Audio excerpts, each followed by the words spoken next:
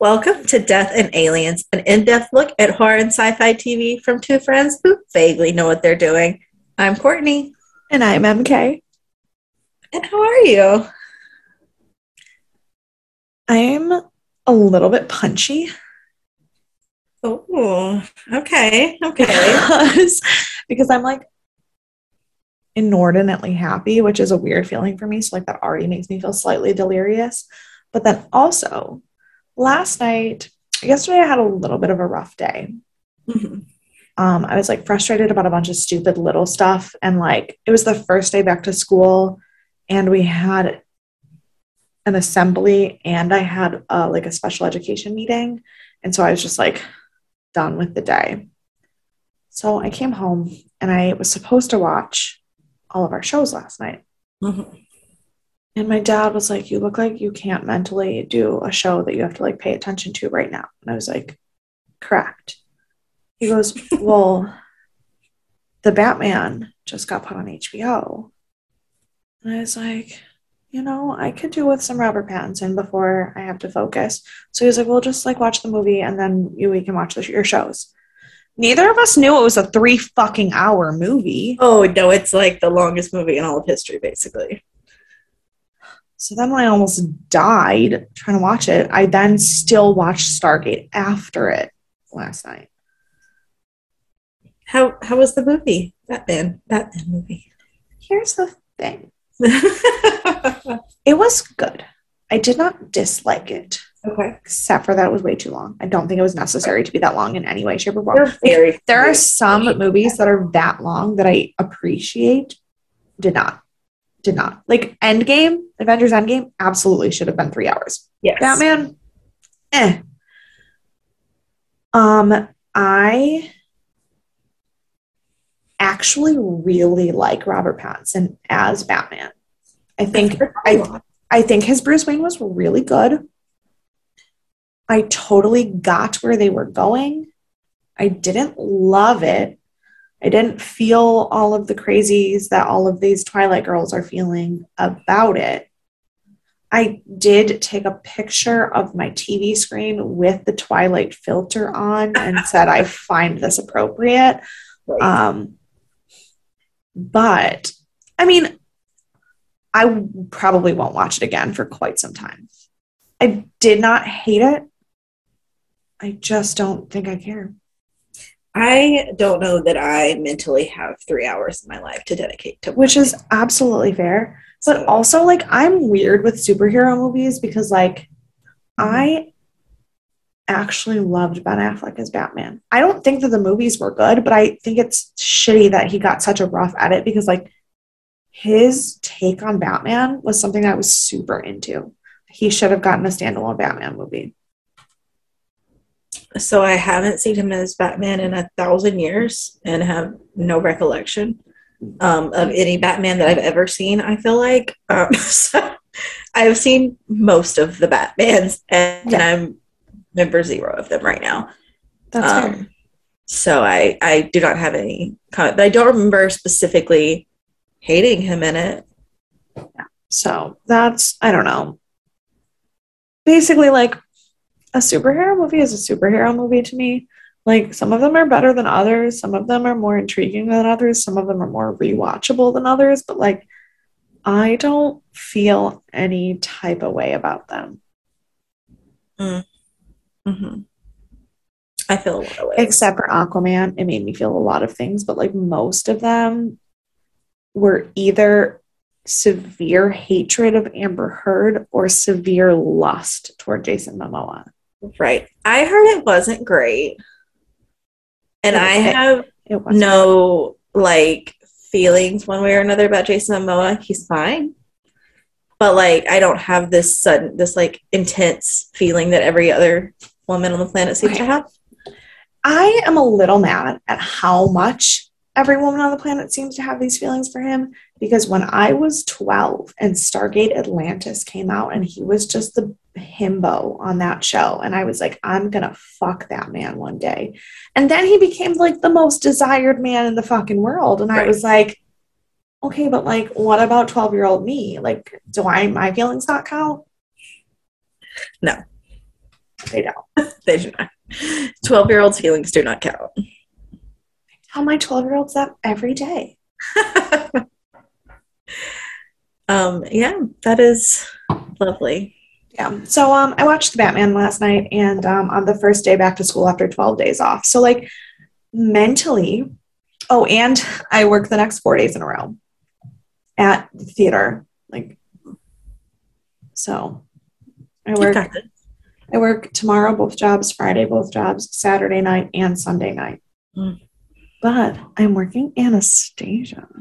I haven't seen it yet. You'll have to tell me how it is. I haven't either. And the national tour is the first African-American Anya. And I'm so excited. I've heard it's really good. So I can't wait to hear about it. I've also started learning Russian on Duolingo. I got back on Duolingo today. Did you? My Duolingo courses, my students were making fun of me because they were like, what are you learning? And I was like, German, Spanish, French, Korean, Russian, and High Valyrian. That is a choice. It is a choice. All right. It is a choice. I was with you until the end. Well, that's because you don't watch Game of Thrones. I do not. So the High Valyrian makes no sense to you. The Russian has a very, very specific ignition point that I will not go on to into detail on this podcast. The Korean is just because Thai isn't on there, and we watch a lot of Korean TV in my house. Fair, yeah. And then the Spanish and French are because I have learned both of those for many, many years and just don't remember them. And the German is because you've met me. So, right, fair. Right. I have French, Spanish, and Italian. French and Spanish, I took them as classes. Italian because I moved to New York and I was like, I'm going to learn Italian.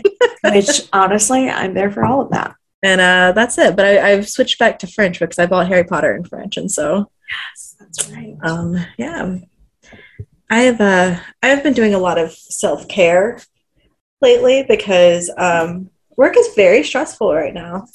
I was given a basically impossible deadline for a ridiculous project. And so I've just been spending a lot of money on things that I don't necessarily need but mentally need. Fair. And so Sunday I went and did a full mani-pedi spa day. I was there for like 2 hours and I went strong right out the gate. I think I'm gonna go get my hair done this Sunday. I haven't booked it yet, so I have to figure out if that's gonna happen, but that's my mental plan. And then I've been reading a lot of books that are taken from other things. For example, one of my favorite writers, Cameron Jace, who writes the Insanity series, like a twist on Alice in Wonderland. Okay. He started writing thrillers under the name Ember Blake, and so I'm part of his like reviewers group. So I got the book early. I got to read it before it came out. It's called Runaway Train. It came out Saturday, and he bases his thrillers off of a like true event that happened. Yeah. I have not done the research on this full true event, but it's about a train that like takes people to safety so that they're like, it's set in London and like, so like their home country that's like after them can't kill them essentially. And his first one was the last girl, which was about a girl who was in a plane crash and she was the only one that survived. And then she lived, you may have heard about her. She survived in the wild for like 3 or 4 days by herself. And I think I did hear that story. Found a like town and like lived, and she was like 16 or 17. Like she was so young. But he doesn't write the story, but he writes like a thriller based on that story. Okay. And I think that's fun. And then I read a dark romance, which I thought was a sci-fi book because it was in the sci-fi category, about Peter Pan. That's hot.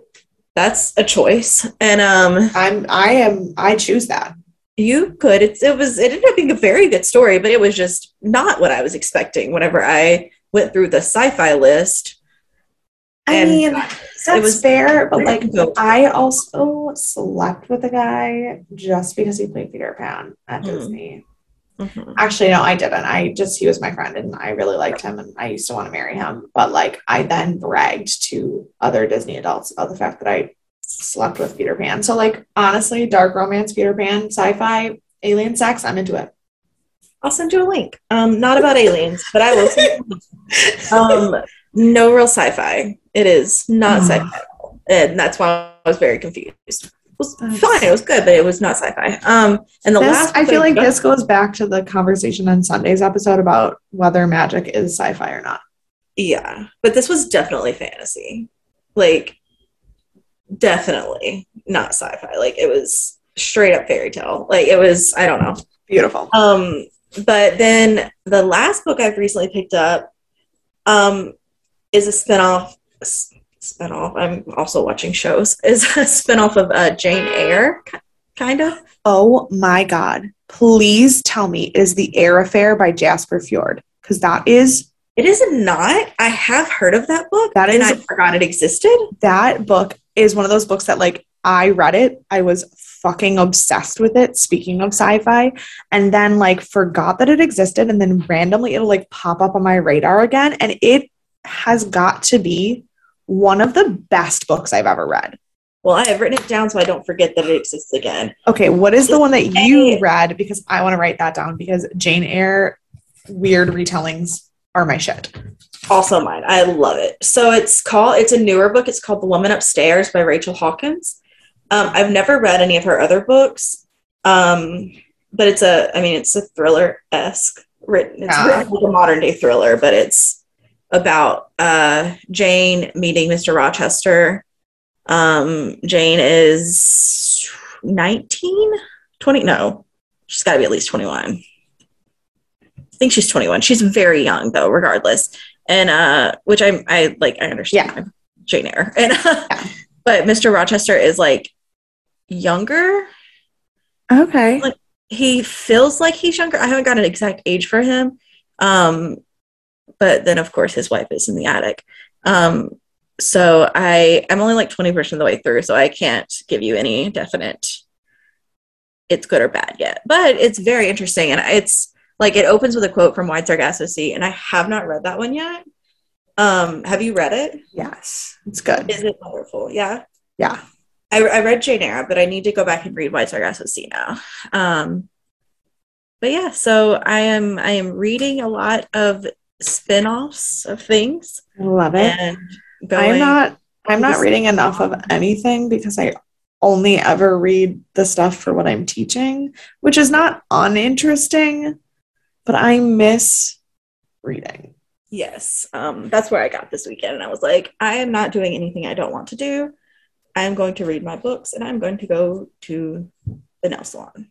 I love that. And I did. So maybe I'll have new hair next time you see me. It probably won't be much different, but shorter, thinner, and more healthy. Yeah. No, my hair, literally the only difference with my hair is that my roots are now red again instead of whatever they were. It looks nice. Yeah, so other things that were new for us. No, that's fine. I don't know. Self-care. I mean, I guess there's some self-care in this episode. Sure. Maybe. Yeah. Yeah. Let's go with that. Let's do it.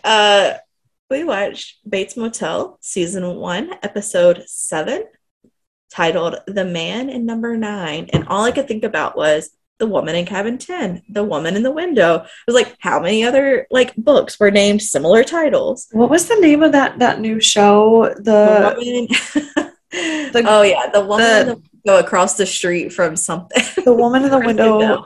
The woman in the window in the house across it, like something where it was just like, let's just make fun of the fact that everyone is in the something of something. Like I started it and it's okay. Okay. But I didn't get very far yet. I might finish it.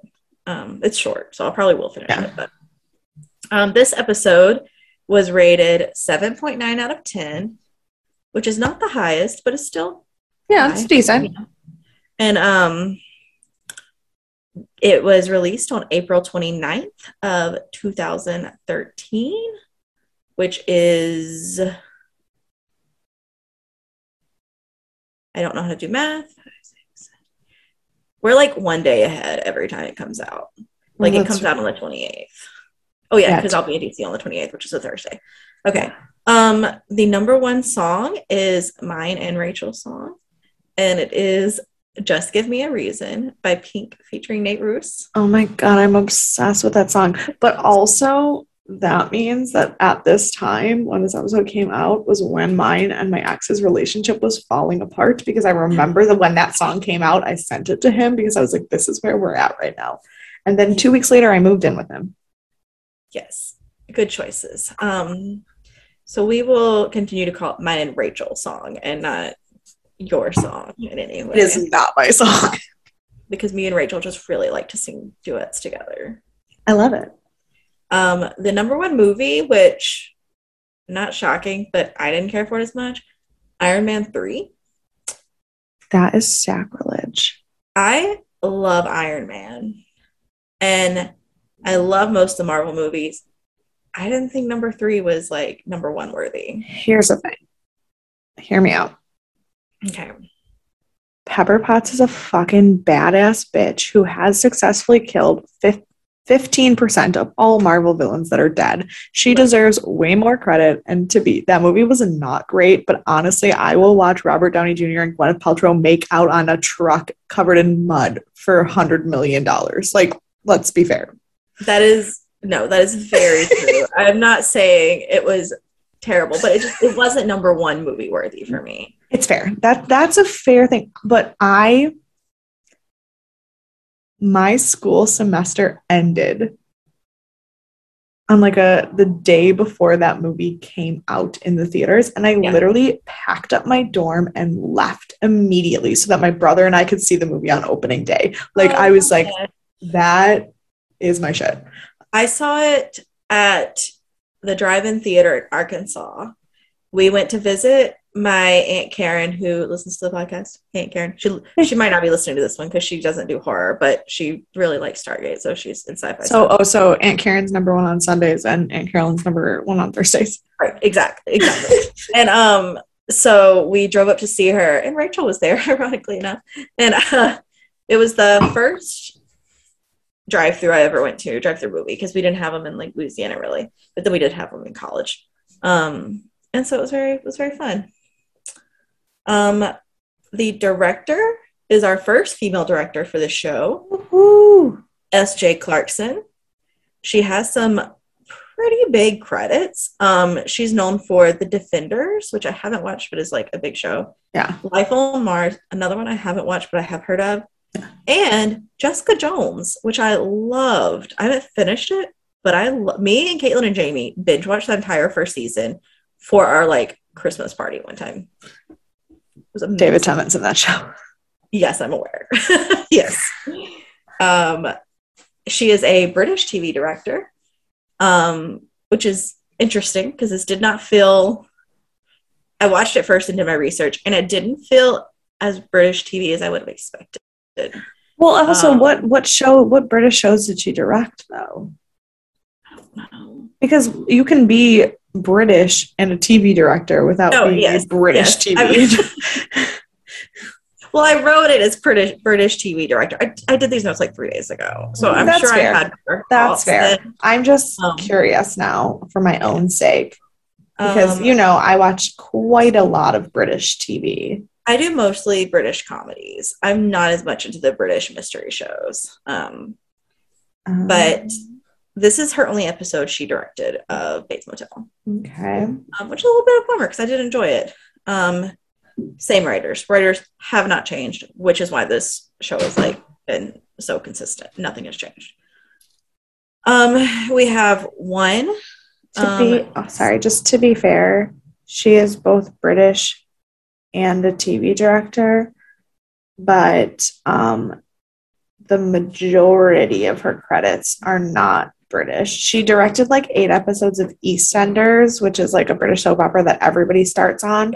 And then she directed 2 British like miniseries shows, but most of her TV credits are American. So I didn't dive in much past the surface. That's totally fair. I just, she directed some episodes of Ugly Betty, which like 10 out of 10. I did see that, yes.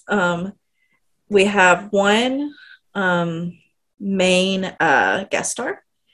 I think his name is Jerry Burns. It's Jere. So I'm going to go with Jerry Burns. and he plays Jake Abernathy, who is the man in number 9. Yes. I spent a good portion of the episode being like, why the fuck do I know that guy's face? Because he's been in everything you've ever seen. Sounds about right. Yes. Most recently, I went with most recent, not most big, because he's been in everything. Yes. So most recent stuff that I knew him in, he was in Dead to Me, 3 episodes of Dead to Me. Did not watch that. Very good. You should watch it. I've heard. 40 episodes of Angie Tribeca, which is not that new, but I just really love that show. And it was also have not seen that. That's very sitcom-y. I don't know if it'd be like super up your alley because it's like sitcom-y dry. You might like it. I would probably like it, but he was in The Incredibles 2. I forgot who he played because again I took these notes 3 days ago. I can tell you exactly who he played just by looking at his face because Pixar likes to do that with animation. He was the brother of the girl who was yes, and he was in 9 episodes of Burn Notice. Okay, Burn Notice is probably a good chance as where that's. I'm now looking at his because I am trying to. He also has some Broadway credits. He was Wilbur in Hairspray on Broadway, which is one of my least favorite shows. I get it; it's popular. It's fine. And a fun fact about him: he saved someone from a heart attack in 1997. That's amazing.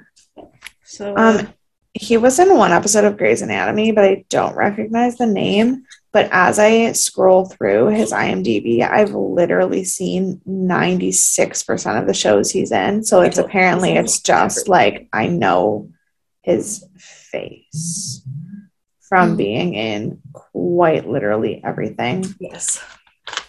Also, it would be hard to forget those eyebrows. Yes. You are quite correct.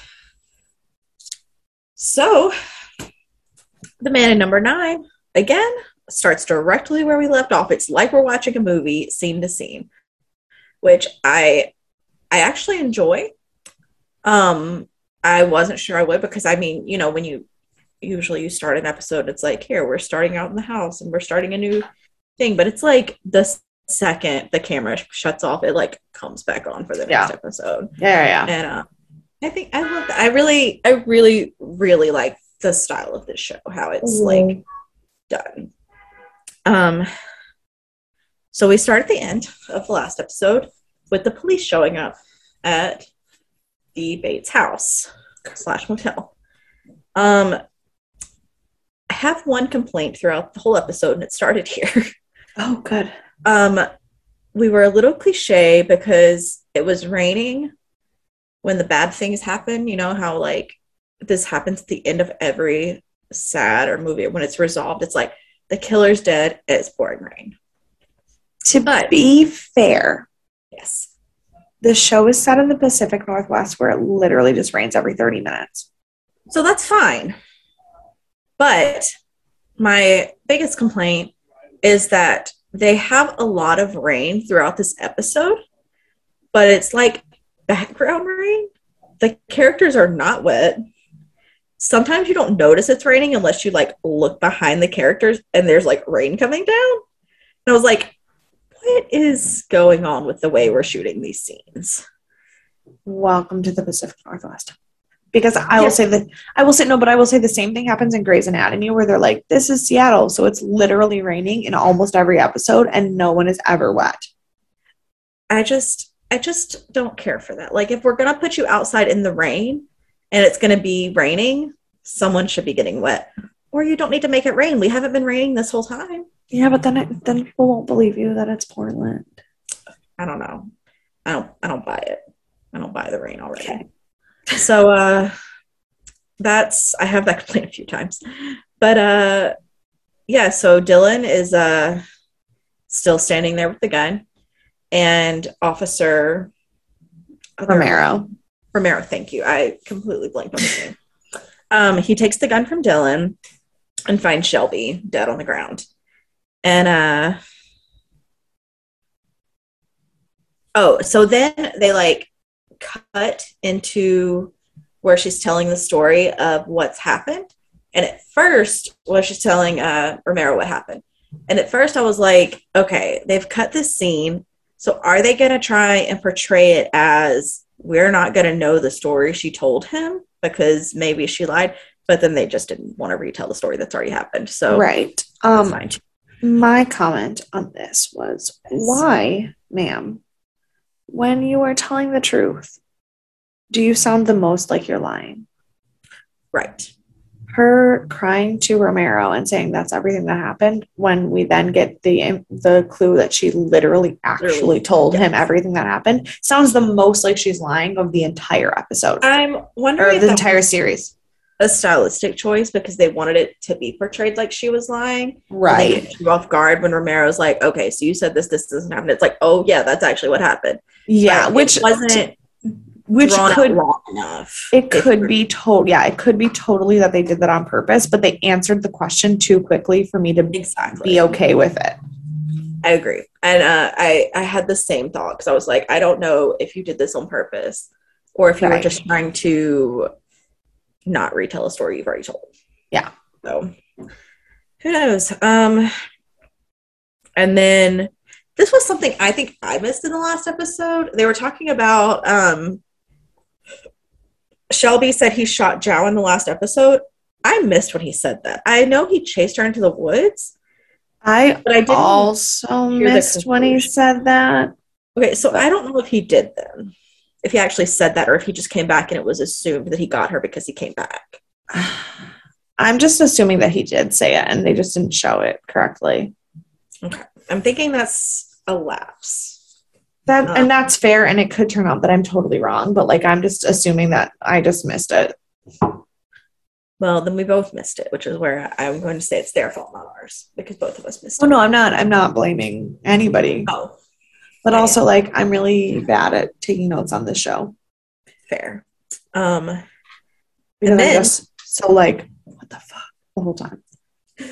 Fair. I did, spoiler alert, I did yell at the TV a couple of times in this episode.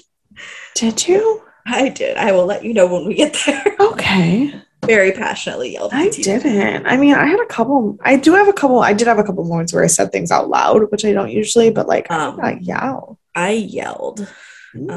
Okay. So now we're in bed. And wait, hold on. Before we do that, Sheriff Romero, I wrote, I called him Chief Asshole. My note literally says, okay, maybe you don't suck, Chief Asshole. Yeah. Because Sheriff Romero is just like, okay, thank you for telling me the truth. That we hated him. Mm-hmm. But he's like, thank you for telling me the truth.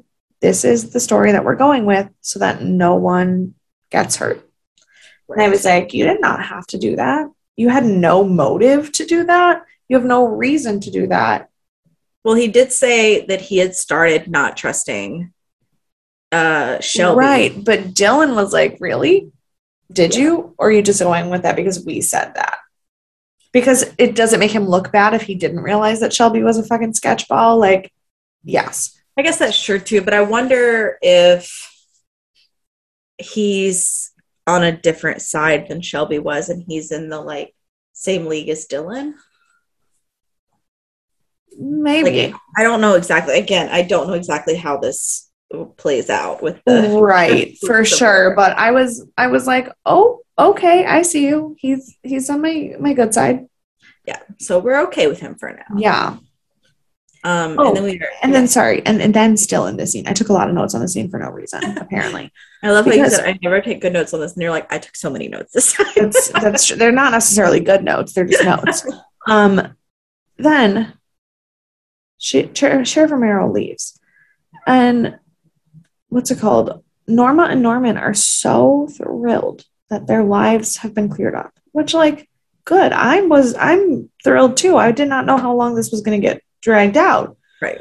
And Dylan, like, granted, I said, Dylan, I appreciate your pain, but calm the fuck down.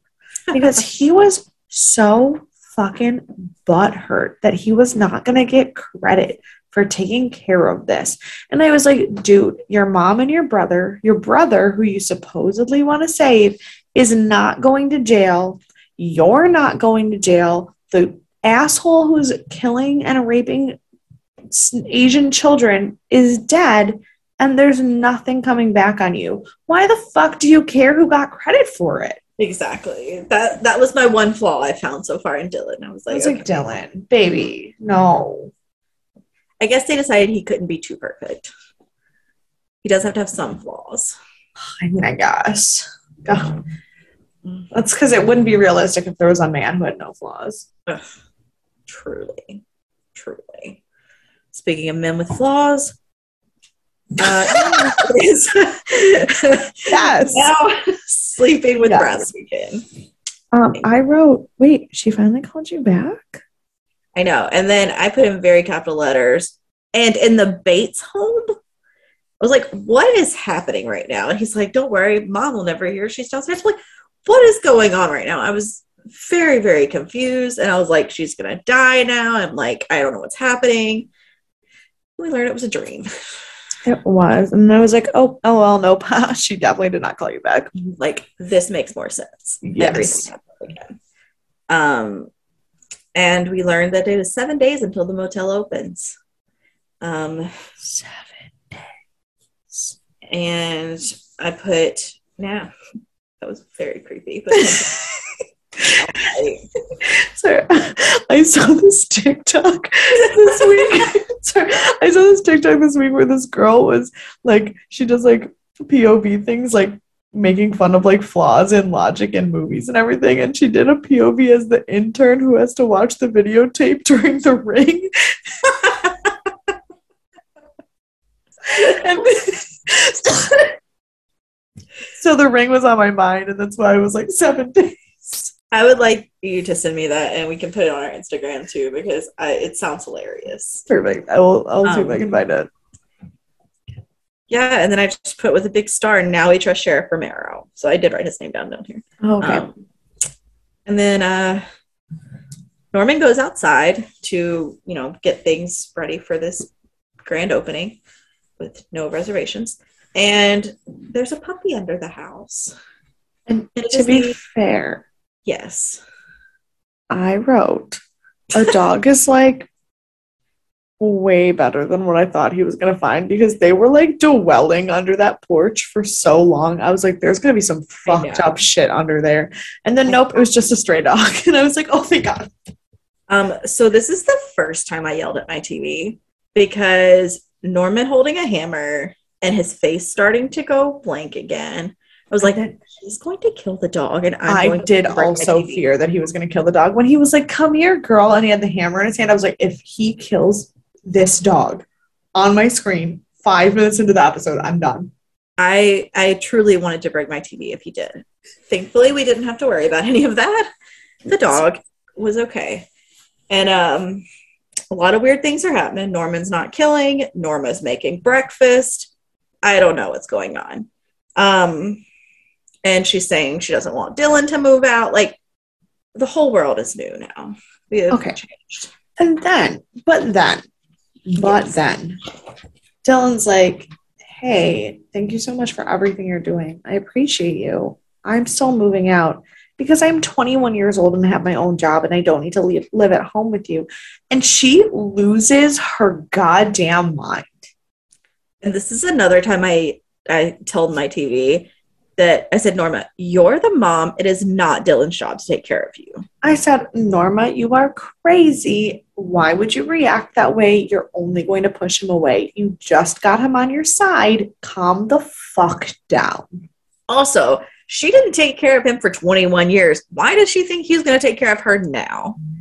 Like, she's like, don't do it for me. Do it for your brother. He's like, I'm not leaving town. I just can't live in this toxic shithole. Right. He's like, I'll be down the way. Like, you can probably walk there. So, Norma being Norma again. And then I just put it all caps. I know this guy because I had no idea where I knew him from. This is where Jerry Burns comes in as Jake Abernathy, the first time. And there's this really sketchy car that drives up, and this guy gets out, and he's being kind of shady. And so Dylan's talking to him. He doesn't even get out. He's just sitting in his car being fucking shady. Yeah. And he rolls down the window and he's like, what happened to the motel? Yeah. And he's like, it's the Bates Motel now. He's like, oh. He's just like, and he's like, where's Keith Summers? And Dylan's like, he's dead. And he goes, thank you, and leaves. And I was like, oh, fucking sketchball. So at first, because I did not put the title of the episode of the sketchy guy together at first, I was like, he's got to be in some kind of like, maybe he's in this like weird ring that like Shelby and Keith had going on. That's what I thought of. I'm still sure that's not it. Yeah, I'm thinking that is where I went first. Yeah. And then we go to school, and Norman sees Bradley and is being a weirdo, and she just immediately blows him off. Okay, but he was being weird, but like also she fucking sucks. Of course she does. She absolutely sucks. And this is the second time in my notes so far this episode that I'm predicting she's going to be the next death, like big death. I think she's next in line. She does. Like, I'm okay with her being the next to go. I'd do it myself if I could. Yes. And then we just kidding. I don't advocate murder. No, we don't advocate murder here. Might would punch her in the face though.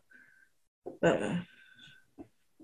we go back to Norma, and she looks so together as a person. I didn't know it was her at first because I was like, who is this well-dressed woman? Right? She's got her. And she took her sunglasses off, and I go, oh, yeah. She's getting it together. She's got her little pamphlets for the hotel. She's talking about. She goes to talk to the restaurant owner because she's like, "You promote me, I'll promote you." And we find out that everyone knows she was involved with the Shelby thing, and her hotel has been tainted. All right. Well, yes, but I wrote, so they don't like the motel. It's not Norma that they have a problem with. It's just like the motel and the situation. But like, I guess that's fair because I also would not stay at a murder hotel. I mean, I also wouldn't, but I think they did find her a little tainted too because they knew that she was dating Shelby. Right. But like the woman was like, no, I believe you that you're innocent. Right.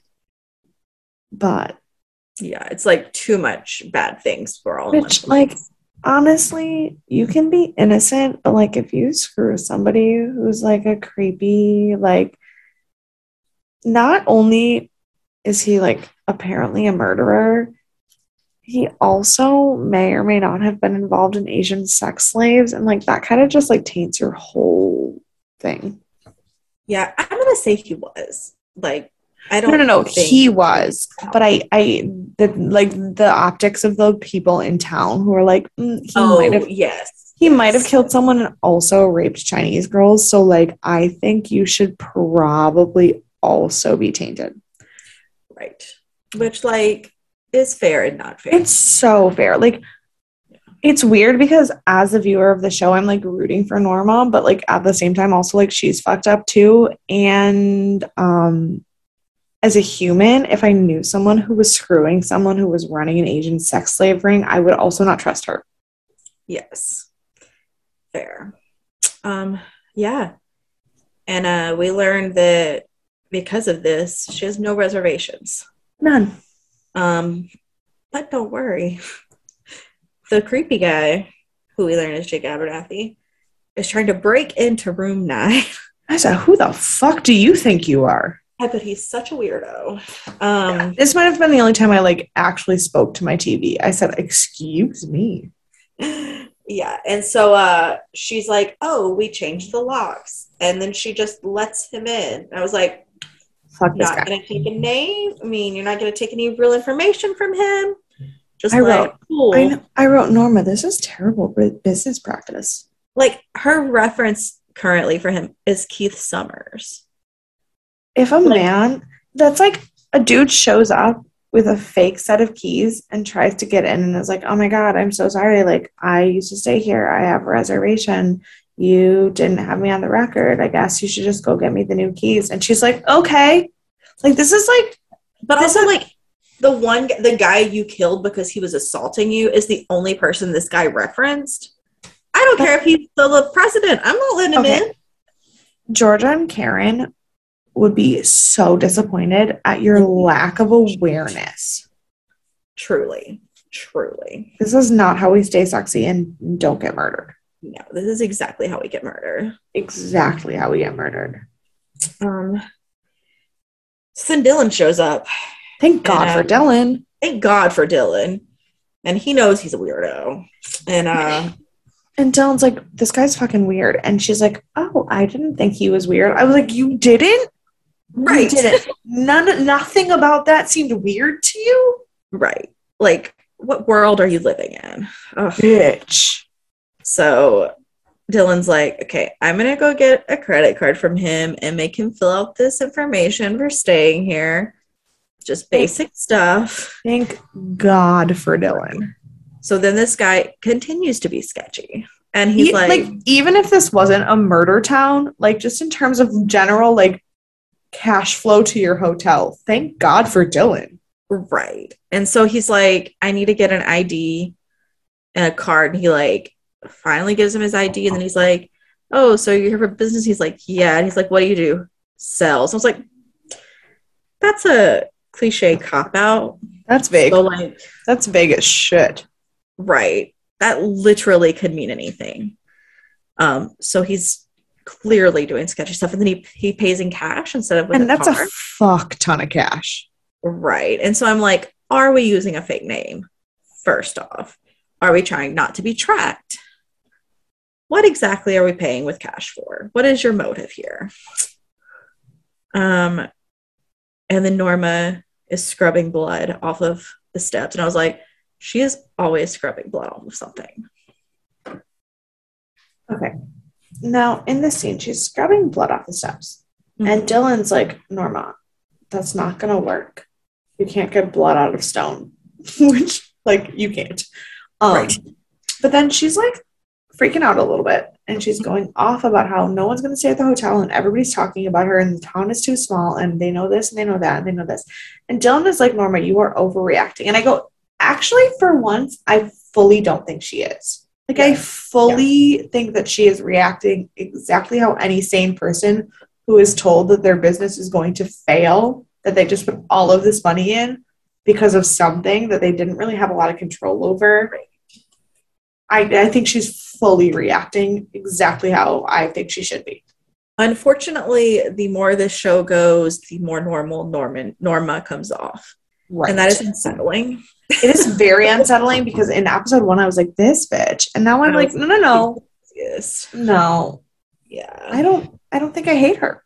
It's really going to mess me up. I don't condone most of her life choices, but I also, like, don't think I blame her either.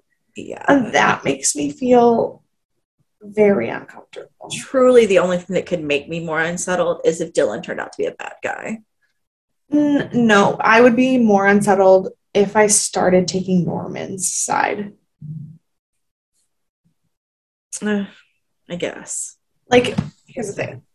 Right now, I'm, like, here because Norma's, like, weird. If Dylan and, like, then there's Norman on the creepy side and Dylan on the good side. If Dylan crosses over to the creepy side, I'm fucked. If Norman somehow crosses over to the good side, I'm also fucked.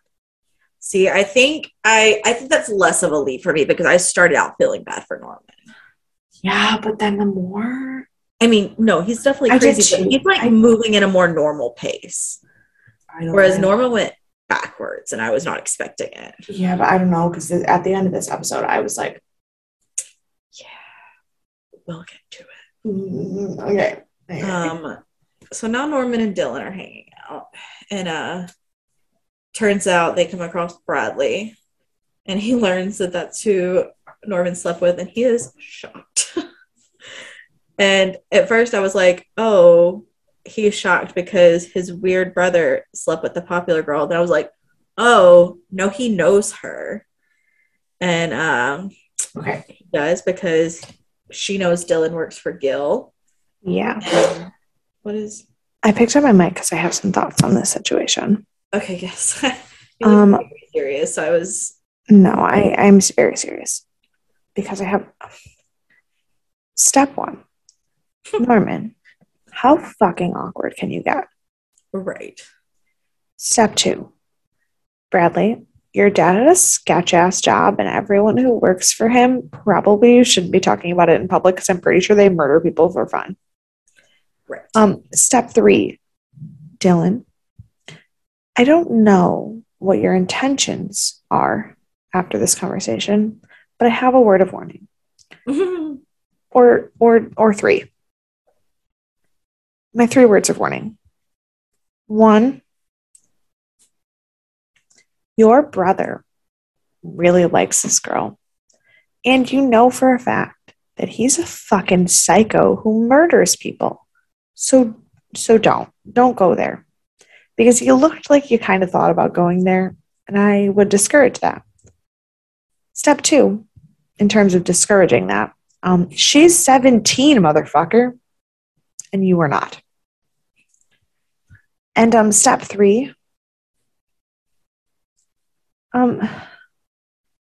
this town is weird.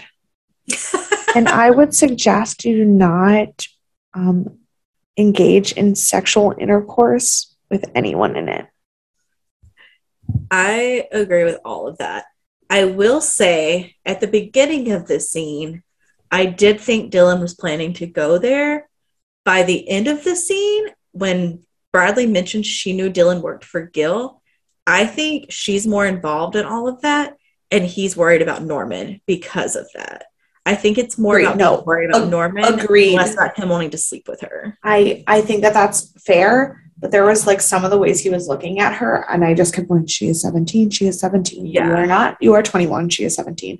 Yeah. I think they wanted us to think when I was 17, I was interested in someone who was 21, and now that I'm much older than that, I go, no, nothing about that's okay. No, it's not. You are correct. So, from experience, don't. No, your advice still stands. Your advice still stands. But I'm interested to see what's going to happen there, because I do think she's involved more than we realized, or more than I realized. I don't think it was just her dad who was involved. I think that I would agree with that. Yeah. And I think Dylan knows that.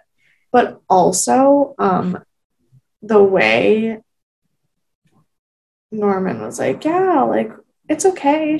We haven't hung out because, like, her dad died and, like, she's going through some stuff. And Dylan just goes, yeah, okay. I go, oof. Big oof. Right. Dylan knows. Yeah, because Dylan is not a sociopath. Mm-hmm. Probably. I think, okay, thoughts. Sorry, I'm on a weird tangent tonight. That is okay. Is Norman Bates a psychopath or a sociopath? Psychopath. But if he's unable to understand social cues from other people without teaching himself how to do it, that is more of a sociopath. But I think he still has the emotion there, where a sociopath doesn't. I think because he has the dissociative amnesia, that takes away from being a sociopath, because those things happen when he's not himself. Right. He still has the emotions, and he's still concerned, and he doesn't want to do those things when he... So, like, he's just like a psychopath with autism. And half of him. Right. No. Sorry. I'm not talking about the dissociation. I'm talking about, like, when he's himself, because he clearly has something where he does not pick up on social cues. Right. And whether that's somewhere on the spectrum or, like, sociopathic tendencies. Yeah, I don't know if it's full spectrum, but I don't know if it's full autism, but I would say it's more on the spectrum than sociopath. Okay. That's where I would put him. And I hope that doesn't, like, come off as offensive. Like, that's just me trying to understand the complete lack of social awareness. See, I don't think it is, because I think that's such a big part of this show, is the psychology of Norman Bates. I mean, right. That is such a big part of, first of all, anything Hitchcock did a film on. Yeah. But, right. I mean, Norman Bates in particular this story is because of how he is psychologically. So right. Like, it's only makes sense to discuss it. It's not like, it's not a bad or good thing. It's just, it is what it is. Yeah. So, yeah. And so then we go back home and, been listening to a lot of paranormal podcasts. Let me start there. So her door was open or whatever. And my first thought was a ghost just opened her door. And then I was like, this is not that show. This is not where we are. So I had to bring myself back down. I kind of loved this whole like sequence though, because like Norma has every right to be on edge right now. Oh my God, yes. And like you kind of feel like maybe like she's losing it, but then you're like, but no, like my biggest note from this scene, because again, I'm a psycho, is that the stained glass in that house is fucking dope. My biggest note from this scene was, Norma, you can't bring a knife to a gunfight because if there's someone outside, they've got a gun and you've just brought Which is absolutely fair, but I was more worried about the stained glass windows. It's also, I think, very like Norman Bates, like original, having a knife and not using a gun. Oh, so, for sure. There's been a couple times this episode, or this series of the show, that I was like, that's not where you should keep your knives, in the kitchen. Like, there's just always a knife super at the ready, and I'm very worried about their kitchen layout. Well, I'm less worried about their kitchen layout than I am about a lot of other things. That's fair. Then we get sweet Emma. And she comes across Norma, or she knocks on the door. Norma's there, and there's just a bowl on the ground. And she's like, oh, did you get a dog? And Norma's like, I don't think so. This is the only moment in the history of the show that I have a soft spot for Norman. I was like, oh, that's so sweet. I know. But psychopaths do sometimes bond with animals. So yes. But she's asking for Norman, and he refuses to go downstairs because he is a baby and won't just talk to her like a normal human. Okay, but he's Norma being Team Emma, not a fan. I am interested to see where it goes. I still think, like I said from the beginning, I think she's Team Emma because she knows Emma's going to die young. Fair. And Emma's a little more naive, and she has a little more control over what happens with Emma, where she clearly doesn't with Bradley. Right. And then I did say that this is better for Emma, that Norman won't come down because he is crazy. Yeah. And dangerous, but she doesn't know that, so I still feel bad for her. Yeah. And then Emma and Norma go out on the town. Now I have a question about this scene, because you take different kinds of notes than I do. Yes. In this scene, in their car, I think they did a Hitchcock throwback thing with the windows. I don't know. Like for Psycho? Yeah. Because if you remember in Psycho, when they did all the car scenes, like there was something very specific for the way that they did the scenery in the windows of the car. And like yeah, I forgot about that. But when I was watching this, I was like, those aren't moving. Like the pictures behind and the way that they were shooting it, they weren't moving. And I was like, this is a throwback to the original Psycho because of the way that they have the scenery in the windows. Good catch. I did not notice that, but I had completely forgotten about that too. I have not a good memory. This is the next time where I point out that I think Bradley's going to be the next to die. And I don't know who's going to do it still, but I think Emma's going to kill her. I don't think it's Emma. I think it's going to be Norma or Norman, or maybe Dylan. He's on the list now. But she points out that who Bradley is to Norma, And Norma is such a creepy stalker person. When they're talking in the car, Emma is very jealous of Bradley. And she's like, but like you can't even hate her because she's nice. And then Emma says the one thing that I wish desperately someone in my life would ever describe me as. I want this etched, or I want this on a t-shirt. She calls her a locomotive of sexual energy. And I was like, I could only hope to be described that intensely. Yes. That is a wild description. And unfortunately, at this point, Emma and Norma have become a dynamic duo. It's a recipe for disaster, I'm sure. So after they get done being all creepy and stuff, we go back to the motel. And they're coffee. Yes. Sorry. When they're being creepy, there's something that needs to be discussed in the them being creepy thing.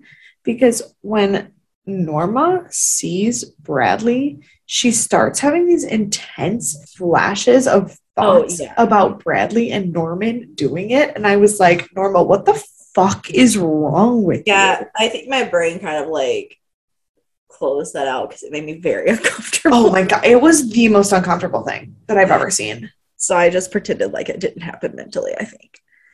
Yes, it was a very uncomfortable situation, and it was very strange. So we go to the motel, and they have coffee and donuts out. And I said, that's just like my office at work. Minus the murder. You'd hope. I can't know for certain. I do work in Manhattan. Who knows if there was murder there before or not. And then the sweet puppy's back. And I just keep I'm dreading what will happen because Norman named the dog. Yes. He named him Juno. Yes. Where did I put the next thing I put was, why would you name the dog Juno? I also asked why Juno. But here's the thing. Monica's dog, when she was really little, was this white, fluffy piece of shit named Juno that I hate.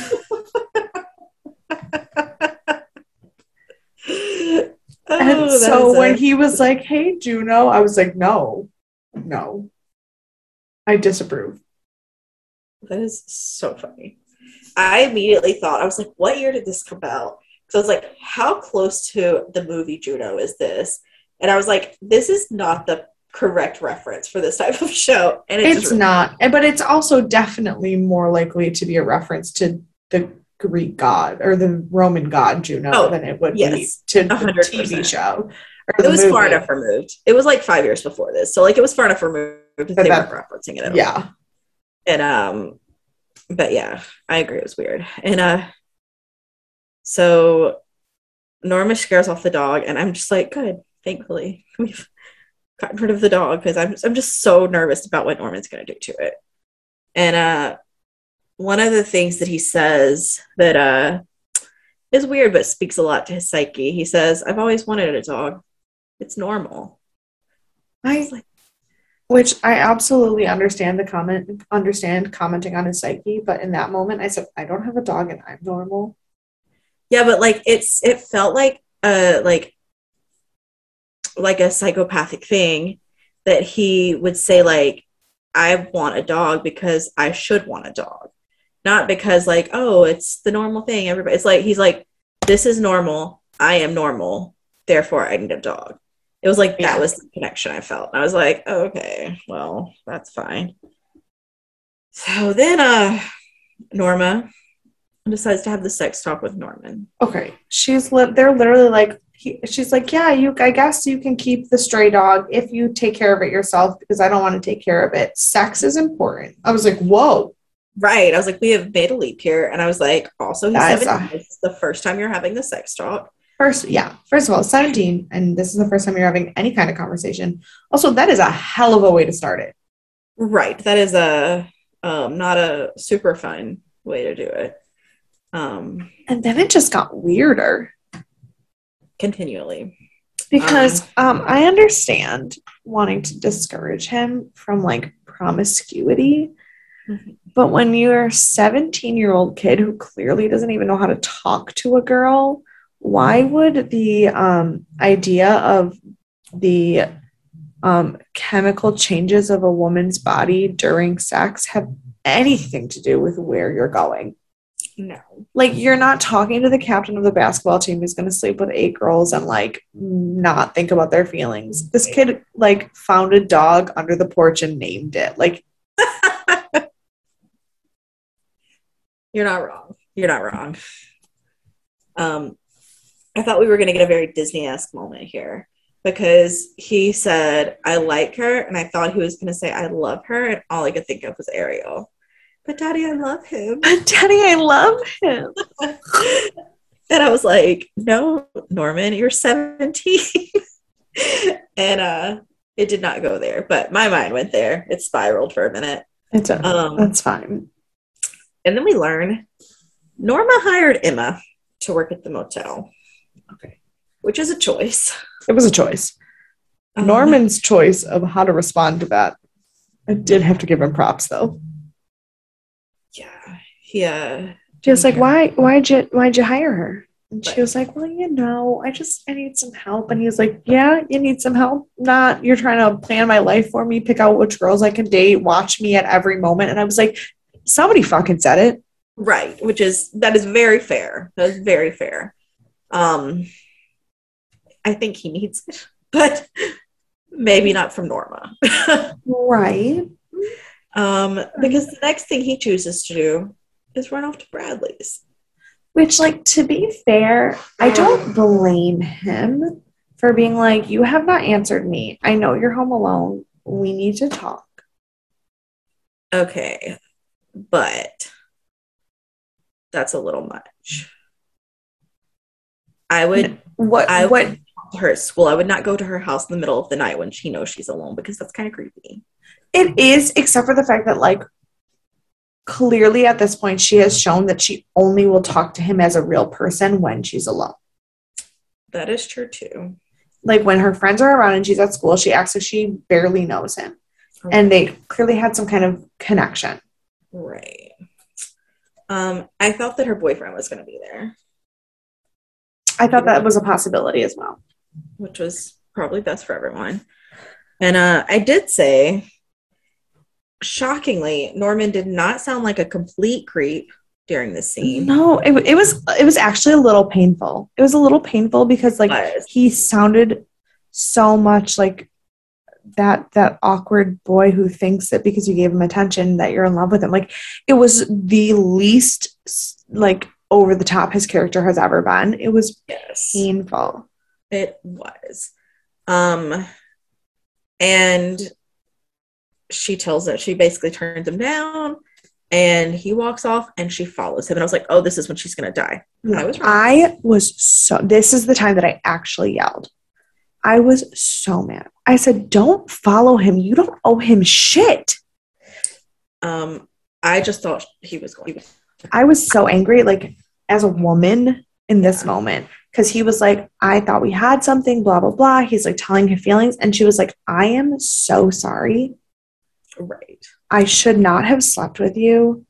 I regret that because this is not what that is.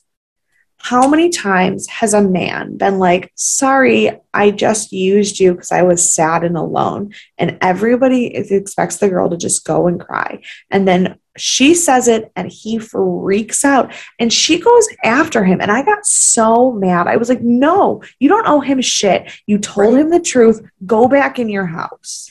Yes. Yes. Yes. And somehow, so, like, this is also the first moment we see him really becoming Norma. Fucking terrifying. That was the freakiest shit I've ever seen. I'm getting chills now thinking of it. Yes. Because it's what I've been waiting for. I understand it's only 7 episodes, but it's what I've been looking for since the minute this show started. And I was like, how's he going to do it? Is it going to be done well? What are we going to see? It was excellent. It was better than I could have imagined. Good. And then she stops and talks to him and like calms him down enough that he breaks out of that stupor. And I was like, what is happening? Like, Freddie Highmore's acting in this scene in particular blew me away. Stunning. So good. Stunning. Like, it truly blew me away. It was so good. Then we go back to the motel. Because what else are we gonna do? And creepy guy, as I so lovingly refer to him as, goes to see Norma. And he's telling her that he would like to reserve the hotel, preferably the whole block of hotel, the first week of every month. No, every other month. Every other month. And she asks him what for. He says for his business. She says, what do you do? He says sells. She's fine with that. And I was like, come on, Norma. And then she was like, it doesn't happen to be like illegal. And he's like, right. No. And I was like, lies. Like 1,000%. You're going to a sketchy motel in the middle of nowhere, blocking off a group of hotels so you have privacy, not saying what it's for. And paying in cash up front. That's 1,000% illegal. Whatever. For sure. So, I don't know. I'm thinking he is also part of the sex slave group. Yeah. This is where I yelled at my TV again. This car, Norman is talking to Juno and trying to coax him over to him. And Juno doesn't come until a car starts coming around the corner. And this scene was tragic.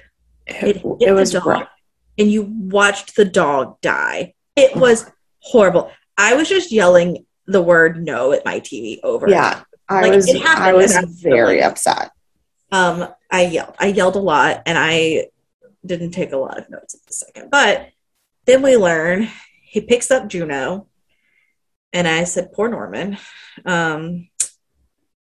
But alas, he is a little crazy still. He wants to have Juno taxidermied, so he's trying to take her over to his dad. And Norma's like, "No, let's not." And then she's like, "Okay, I'll drive you." Oh, that makes so much sense. I didn't. The taxidermy didn't like click in my brain, and I was like, "What does Emma's dad do that he's gonna fix this?" Like, and he kept saying he fixes things that are dead, and I was like, I thank you, because I was so fucking confused. Yes, he does taxidermy. So. Right, and that makes sense, and that fits for Norman, and that like it all connected. Mm-hmm. But God, I was confused. That is okay. And that's the end. And then I put in all caps, how is this the end? Well, I'm trying to figure out what the last line of, like, I think somebody said something about like, Norman was freaking out and he said something was crazy. And Norma was like, it's not crazy. And I go, no, it is a little bit crazy. Yeah. So, unfortunately, I have no trivia for you. It's a real bummer. No trivia this week. Sci-Fi Sunday or Thriller Thursday. Double whammy. Who do you want to punch in the face? I think Norman. I'm not 100% sold on that answer, but I think Norman. Okay. I picked the creepy guy. Which, that's a very good answer. Yeah. I know that's the typical answer, but right. But it's not wrong still. It's how I feel. No, it's not. Who's your MVP?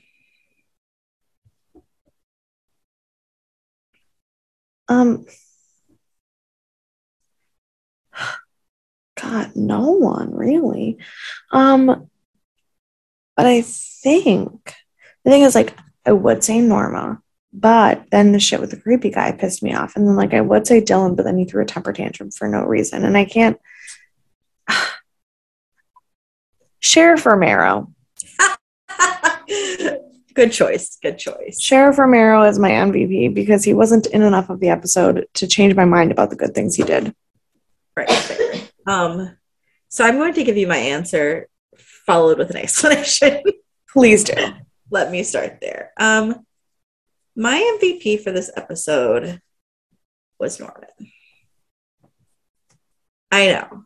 So I picked him because I see his emotional break happen, and I see him trying so hard to be a normal person and knowing that he's not completely, but doesn't know why. And I feel so bad that he doesn't understand this dissociative state, and that he's like, he broke into every piece of what he is in this episode. And all he wanted was to be normal, and it's just not going to happen for him. And I just felt so bad. I fully empathize with his mental health struggles. I do not award him any points. I think that's fair. But I picked him as an MVP of a character, not an MVP of, not that he's a good guy. Okay. But his character. Honestly, in terms of like the character that was the most dynamic for this episode, absolutely. Yeah. Did I like him? No. Right. That's okay. That was fine. Yeah. Do you have any predictions? I don't know. I think Emma's gonna spiral a little bit. I think she's gonna spend too much time around Norma and become a crazy person. I'm a little concerned about that as well. The creepy guy is gonna end up doing weird sex slave stuff. Oh, absolutely. He's fully involved in the sex slave stuff. Yeah. And I think Bradley dies next. I don't know if next, but definitely soon. Big death. I don't know if like other people will die. Right. Out of the big character. Of the characters that we have a connection to, absolutely, she's going to die next. I think she's the next big death. For sure. Yeah. That's our episode, guys. There we go. A roller coaster. Do you have any final thoughts before we sign off? My final thoughts are that I don't like a single character on this show. And I have never been more intrigued as to what they were going to do. Like, I hate them all. I think there's some times when you watch a show when you're like, oh, they're gray. No. In a world of black and white, every single fucking character in this show is black. Like, there is no gray. I hate all of them. And I want so desperately for them to succeed. Like, it's awful. I cannot stand how the show makes me feel. I think that's such a fun observation, because if you remember when we talked about Dead Like Me, we thought they were all such terrible characters. And it's completely different with this show. Like, they're also terrible characters, but they're such good actors, and we want so many things for them. Whereas in Dead Like Me, Dead Like Me, I thought they were terrible in the terms of they were written terribly. Right. Like, exactly. The show, they're written so well, but they're all fucking awful. And want them to succeed, even though they're terrible people. Yeah. And I think that's genius. I love it. Yeah, that's my final thought. But also, like, no, that scene when he slipped into Norma, I will never get over that scene. If he didn't win an award for that scene, I don't know what the world's coming to. I will never get over that scene. It was truly terrifying. And it was the best way they could have portrayed him breaking. Because it was so subtle, and it's only going to get worse. Like, it was subtle, but it was clear. Yeah. Oh, God, it was so yes. Yes. Mm-hmm. Just yes. All right. So if you have thoughts about any of that, feelings, yelled about anything, feel free to reach out to us. deathandaliens@gmail.com. You can find us on all the social medias at Death and Aliens. And you can find me at CECloud13. And I am on everything as EMKAY_superstar. And we'll be back for Sci-Fi Sunday. Bye.